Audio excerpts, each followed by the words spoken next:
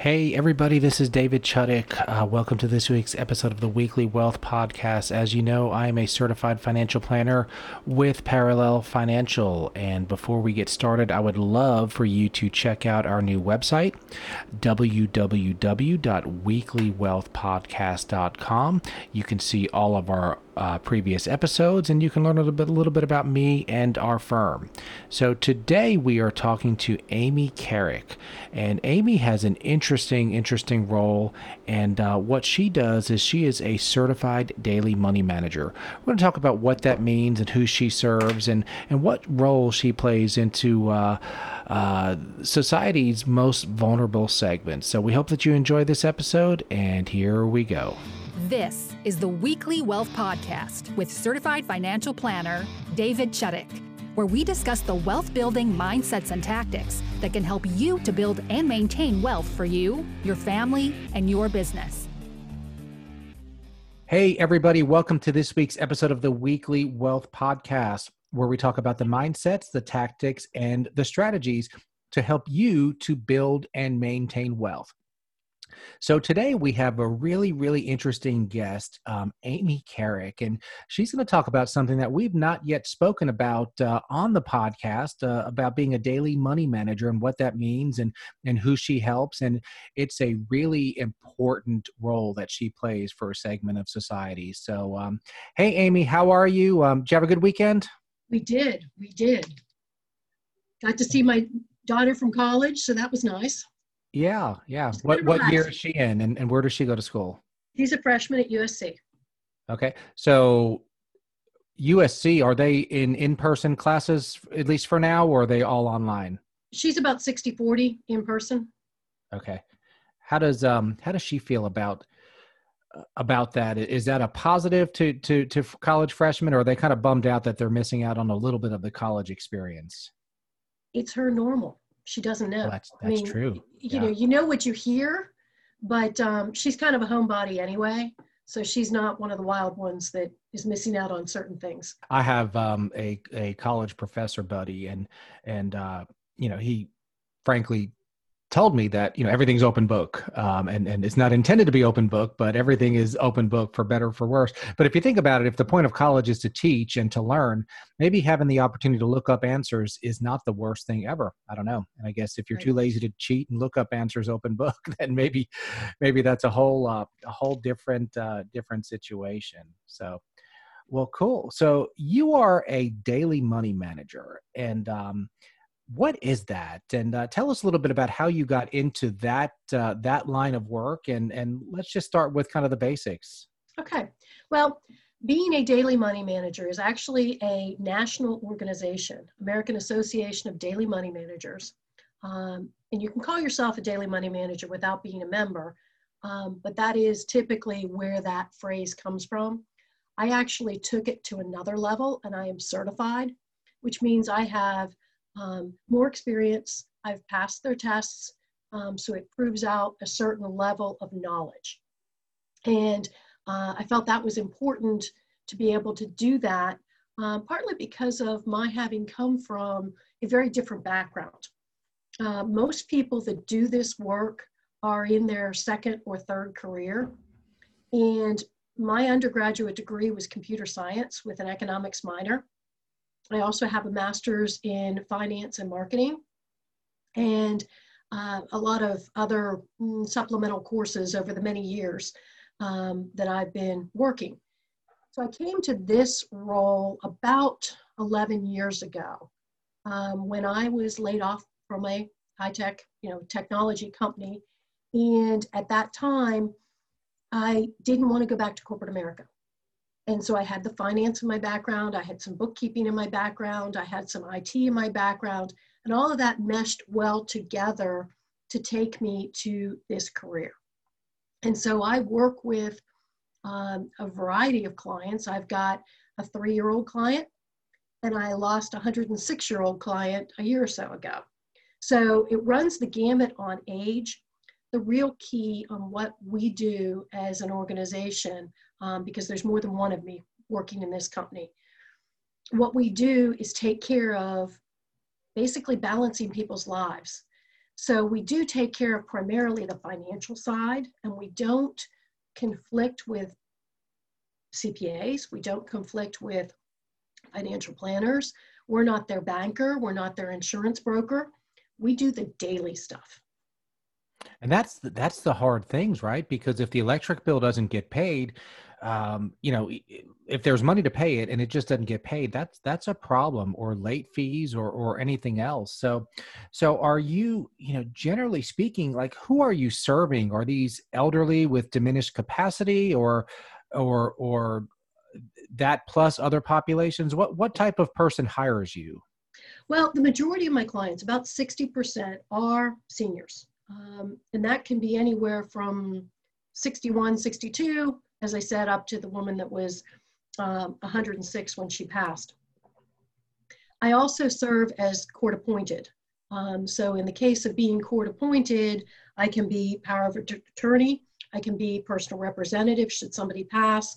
And the majority of that work is conservatorship work, where the person is incapacitated and therefore cannot make their own decisions. And in the eyes of the law, I come in to be that person to keep the financial stuff rolling and make sure the bills get paid and that they're paid ethically, so that nothing's being paid where it shouldn't be. Just as a minor example, I just took on a case, and the daughter had been paying through mom's funds $100 to her niece every month. And I said to the daughter, I said, that can't continue anymore. Based on the amount of money that the woman has, I needed to keep it for her benefit rather than a gift to a niece. So anytime, I look at any type of a professional has a fiduciary exposure, but it sure would seem easy that maybe someone like yourself could charge double or triple what the going rate is, and not necessarily steal money, but maybe just bleed it for a little bit more than it's worth. Or maybe, like you said, let a niece or somebody else maybe push business towards a colleague of yours. So ethically and everything, how does a client know that you or someone like you is, just maintaining the highest ethical standards? Because it sounds like your clients, at least some of them, are the most vulnerable segment of society. I mean, and that's the reason why you are court appointed, right? Because they are vulnerable. So, what guidelines and standards do you have to follow? Well, obviously, like most organizations, American Association of Daily Money Managers, and I'm just going to call it ADAM from now on, that organization has its ethical standards. I also carry a fiduciary policy, which protects both me and the client. A lot of people that are just doing bookkeeping type work carry errors and omissions. And errors and omissions says, if I make a mistake, you're covered.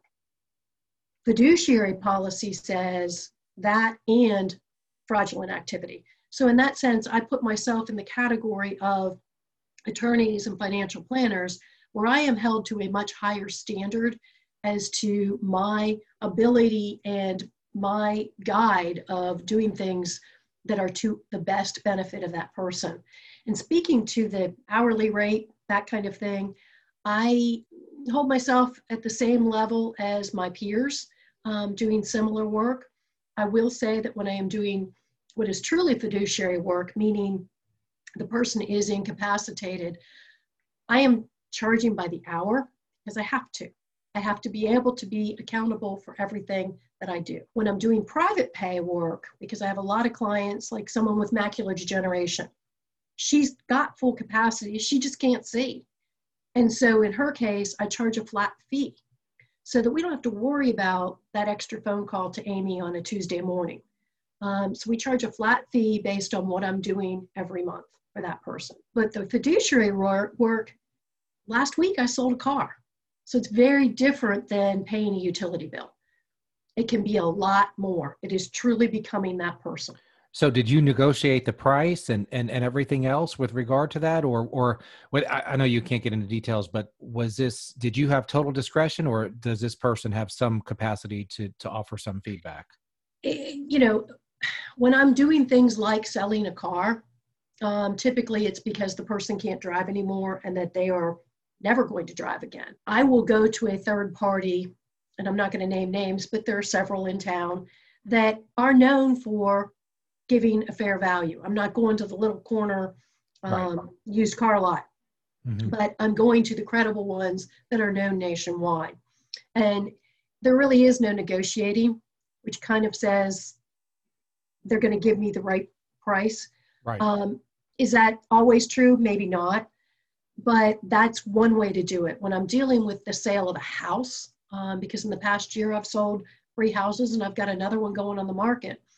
When I'm dealing with that, yes, I do have to take that higher level of discretion. If I'm carrying a power of attorney on the individual and they've still got some capacity, I'm communicating with them. They're helping me decide what real estate agent. They're helping me decide, do we leave the washer and dryer or do we sell it? They help me with those kinds of decisions when they're capable. And I try and treat every client that way.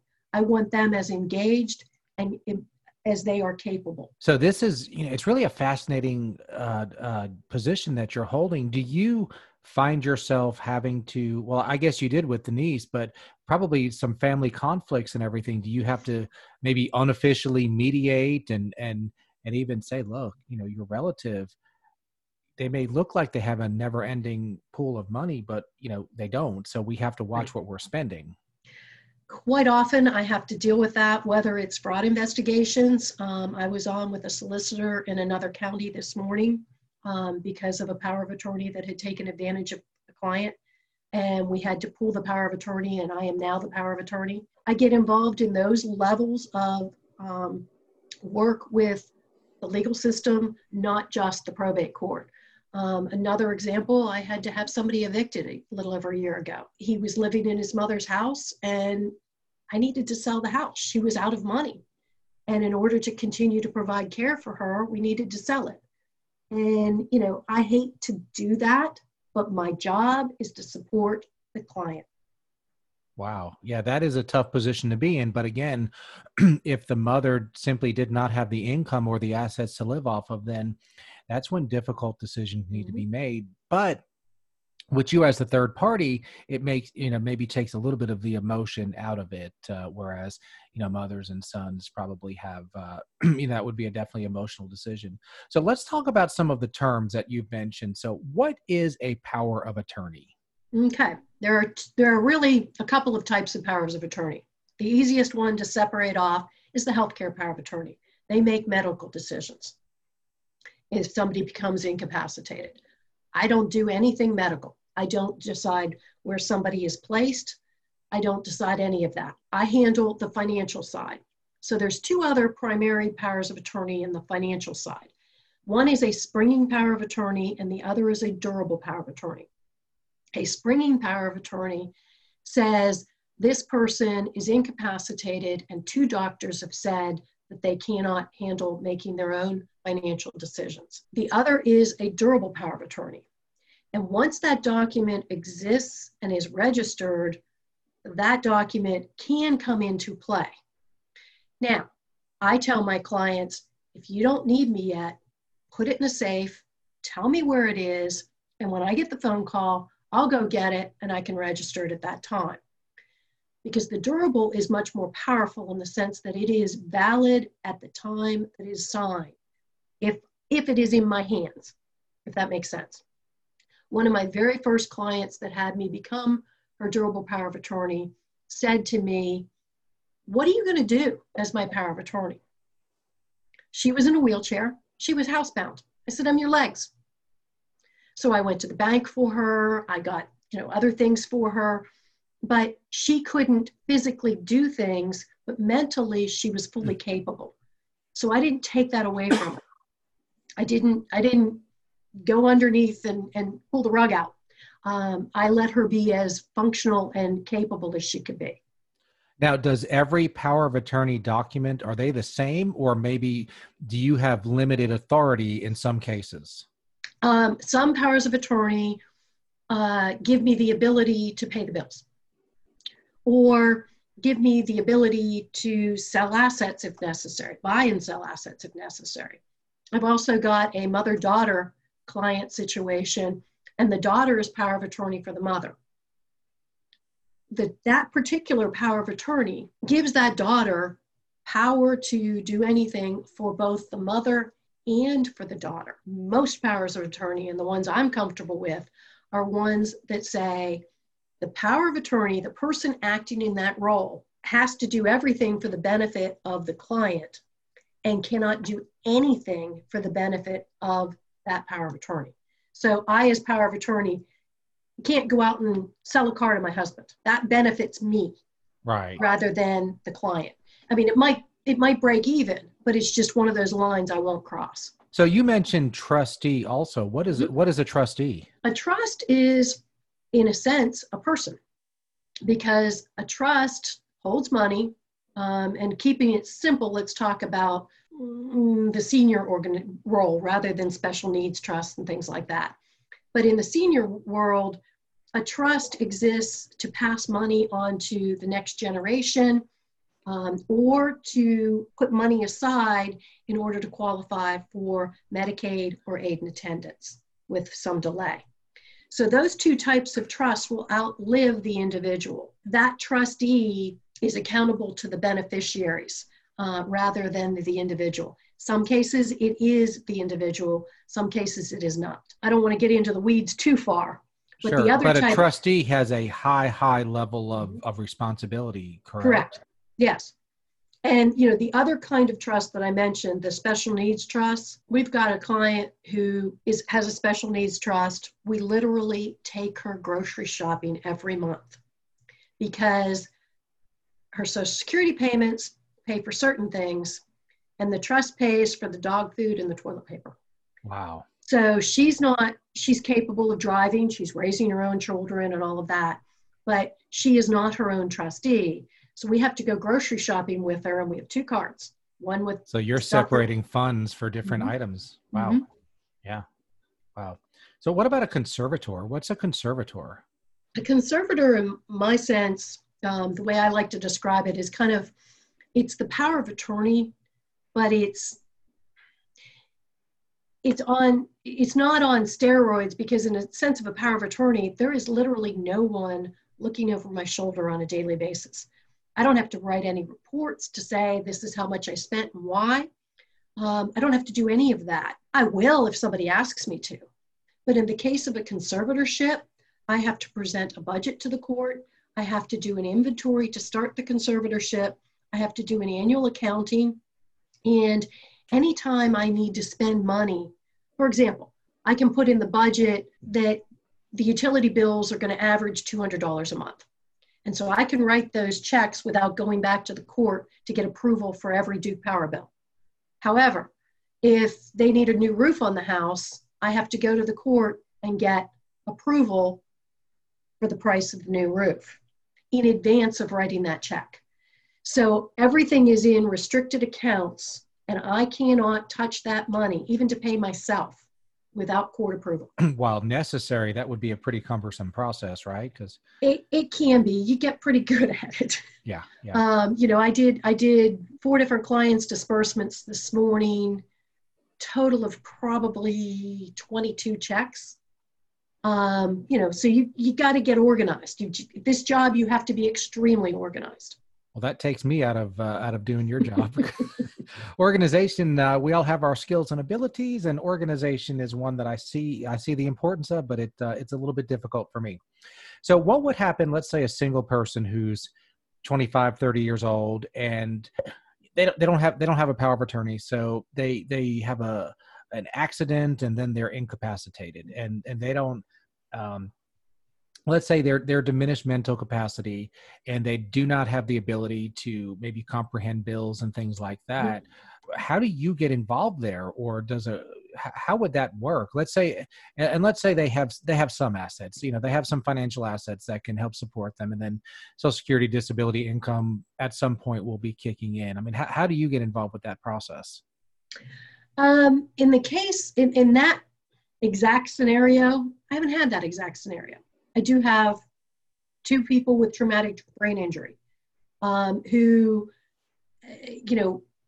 one is from having served in the armed forces. And so he gets a nice settlement from, to supplement his pension. And we work with that. he presents as a compulsive spender, so we have to protect him from himself. If somebody, I've got another case where it is a conservatorship, but I will tell you, they were in a motorcycle accident back in 2003. That conservatorship didn't get created like that. It takes time, and it takes referrals from, for me to be the person that gets involved, I have to have got a track record with the attorneys that are discussing how are we going to set this up. So, being a conservator is pretty elite in the sense that there are very few of us that are doing this work in the upstate. There's only 3, 4, 5 of us that are getting any referrals with any regularity. Well, it seems like it's just such an in-depth process that I don't know, it would be hard to find someone who'd be willing to do it, quite frankly, with having to deal with the courts and figuring out the processes and the best ways to handle it, right? Well, yes. And as you said, the family dynamics come into play because sometimes, quite often, there are family members that in theory could do this work, but they may be out of state, or they may themselves have a conflict of interest for whatever reason. Maybe it's the kind of work that they do because, CPAs and CFPs, and they're limited on what kind of work they can do for non-family members. So that does come into play, but the personalities and the he said, she said really are, I should have gotten a psychology degree. At any job, any position, the basic skills are the easy part. It's the managing people that can be the challenging part for sure. There's no Right. question about that. Right. And it's hard. I had one woman, just question what I'm doing, and she's remote. And I'm like, that's great that you have all these suggestions, but you don't need to be sending kitty litter to your mother. I can take care of all of that and make sure it gets done because I can do it pretty efficiently. And I'm not trying to take her out of the mix, but I'm trying to allow those family relationships to be quality rather than, and that's true with my private pay cases. If you aren't good with finances, delegate it. Mm-hmm. If you're better with, other things, delegate what you're not good at. And I especially tell that to people that are working with, senior, either parents, is you don't have to do it all. You can hire somebody to do a lot of it. If the money's well, and I think there's also a little bit of guilt if you're letting someone else care for your parents, even if it's not where your unique skills and abilities lie. I do think there's some guilt. I have the CLTC, the Certification in Long-Term Care designation, which helps people to plan and prepare for long-term care expenses, which can be quite significant. And one of the things that they stressed really hard was that when you plan for the future, or when your parents have planned, all that's doing is giving their children the option of which care they're going to provide. So when there's money is nothing else than freedom and options. So if parents have money to pay for your services, because I'm sure you don't work for free, or to pay for an assisted living facility, which isn't free, that just gives the children maybe the freedom to provide the care that the parents want them to provide. And sometimes the personal care issues, the parents would much rather have a medical professional handle the hygiene type things. Right. As opposed to their children. So if the money's there, that makes life easier for everybody. And often when there is money, and I'm sure you've probably seen this, parents may not want their children to know all of their financial details. So, having you as the a little bit of a buffer there probably, because some parents, it may be both ends. It may be that they have more money than their kids think that they have, or it may be that they don't have as much money as their kids think that they have. Well, and we're still dealing with, the Depression era families. My mom, she's 92. They never had money, but they didn't know they didn't have it. And right. So, a lot of them still don't talk about money and don't talk about what they have or don't have. But I would like to touch on another side of this, and that is the children who say, keep her at home. it's too expensive to send her to a retirement community. And yet that should be the client's choice, because the quality of life at a home by yourself, possibly with a caregiver 3 or 4 hours a day, does not, for the same money, you could have somebody in a community greatly benefiting from the socialization. I have a good friend that runs an assisted living facility up here in Oconee County, and I've visited with him, and thought of what you think assisted living is not really what it is. Right. They have activities. It's people who are, we need friends, we need companionship. And these are all people of the same relative age, same relative health, and they can relate. I can't relate with what it's like to be 85 years old and have trouble walking. But guess what?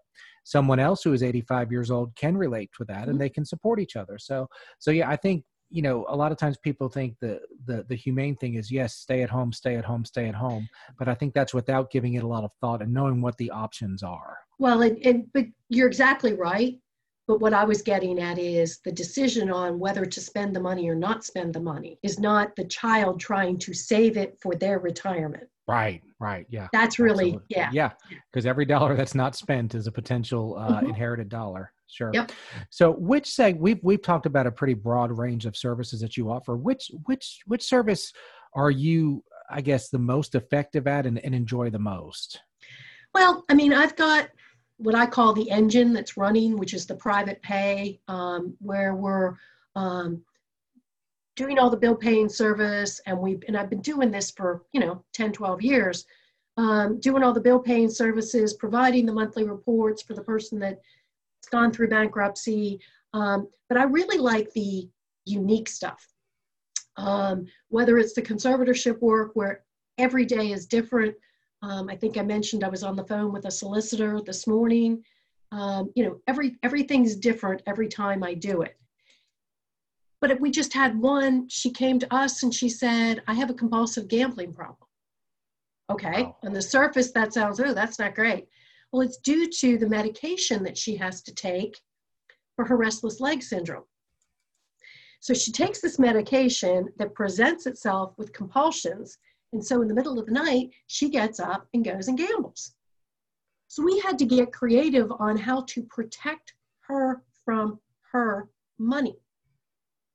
Wow. And she had to agree to let us do that. And we are doing it.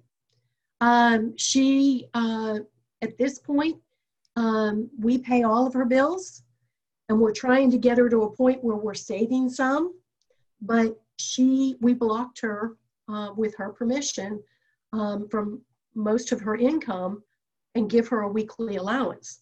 And she knows that's what she needs. Well, and those type of negative habits, they can literally put you into homelessness unless there's someone like yourself or a family member who can protect them from themselves. So that's a great thing. So, coming up with the creative solutions and looking at where are you now and where do you want to be? We customize everything. There are some services out there that say, here's your cookie cutter. This is the way your money has to be handled. We can't do that, because to me, my service is to benefit the other person. So are you limited geographically, in today's world with laptops and electronic payments, or do you work mostly with local clients who you physically see in person? It frankly doesn't matter. Some clients do want to see me. I've got basically 3 that I see every month, although only 2 during the pandemic. I've had clients in Iowa that I never met. I've talked to them on the phone. Client in Minnesota, my mother in Pennsylvania. Are there licensing or does your certification hold true in every state? The certification holds true. And we're ultimately going to get it more nationally recognized as a more formalized certification. But the licensure, I work out of Greer, South Carolina. Gotcha. So whether I'm helping somebody in Arizona or Idaho, it doesn't matter. I work from here. And that's how I've always interpreted it. Well, Amy, I've enjoyed this. This is a little bit of a different topic, but it seems very necessary. And it just seems like there's so many people out there that need your help and the help of someone like you to make sure that they're protecting themselves from even habits like gambling, and making sure that all of their daily activities are taken care of and their financial responsibilities are taken care of. Really appreciate this. If someone wanted to get in touch with you, how would they do that? Well, I am on the internet. I have a web page, and that is just carrickconsulting.com. And Okay, that's and we can put that in the show notes. Yep. Mm-hmm. Okay. Or they can call me. And that cell phone number is on that website as well. And I do typically do a 1-hour consult for free. And part of that is they have to get to know me, and I have to get to know them to know whether I can help them. Absolutely. And you know what? Nobody can help everybody. And sometimes it's Correct. just not a right fit, or, it may be the rare occasion where you just don't have the skill set or capacity to help a specific type of a client, for sure. Right. So lastly, before we close the show out, we're going to put you a little bit on the spot, but here at the Weekly Wealth Podcast, we are putting together a course on kind of how to avoid some of the 5 or 6 biggest financial mistakes that most people make. So without asking for too many details, what's one of the bigger mistakes, financial mistakes, or financial weaknesses that you have? Now, I could imagine yours is not going to be, I don't get around to paying my bills or balancing my checkbook. I'm going to go ahead and guess that you're pretty good at that. But what's 1 or 2 of your personal financial weaknesses or mistakes? I always like to try and turn it into a positive. There you go. And I would tell you that first and foremost, one of my goals when I started doing this is to get to 0, where I owe nobody anything. And that has been a challenge over the years, partly because growing a business where nobody knows what you do takes longer than when I'm a dime a dozen. If everybody knows what I do, they may not choose me, but at least they know that the service exists. When I get some savings set aside, whether it's just in my head or on, the actual spending it, I have a whole laundry list of places I want to spend it and things that I want to do. And is that healthy? Yeah, everybody's got their bucket list. But sometimes I wonder whether, and I've got the money stashed from a very nice income from prior careers, and I don't want to touch it at all. And that's really my goal. I am in the point in my age, lifestyle, my husband's a little bit older than me, where we're working towards that slow down. How do you slow down? And I do find myself working more for not the paycheck, but I want to be recognized for having done something good. Right. And I know that's not answering your question very well, but I don't honestly have too many bad habits other than I like to buy clothes. Okay. Yeah. Yeah. So it sounds like, maybe to paraphrase, you're maybe not sure how much to spend on non-necessities, is that? Yeah. Yeah. And that's a hard one too, because, and that's, where some budgeting and expense forecasting comes in, but, and not to plug, but, sometimes a good financial planner can just give you permission to say, hey, you know what? Everything's covered, this thing or this trip, you can afford it. So go do it, because nobody's going to live forever. And when it comes down to it, when you're on your deathbed, you might say, I wish I went to that place, or I wish I bought that thing, or I wish I would have given that gift away to that person that I care about. So, well, that's good. Well, most people have tremendous debt and horrible, horrible daily habits. So, but I was pretty sure with your career that wouldn't be the case for you. So. It makes it harder to answer the question. Absolutely. No, that's a great thing. So, well, I've enjoyed speaking with you. This has been fascinating. We will put your contact information in the show notes. Okay. And anybody who has any questions and would even just like that in person, the phone call or Zoom call consultation with you, we hope they'll take advantage of that. So until next time, we wish you good luck and have a great week. All right. Thank you. The information contained herein, including but not limited to research, market valuations, calculations, estimates, and other material obtained from Parallel Financial and other sources, are believed to be reliable. However, Parallel Financial does not warrant its accuracy or completeness. The materials are provided for informational purposes only. It should not be used or construed as an offer to sell or a solicitation of an offer to buy any security. Past performance is not indicative of future results.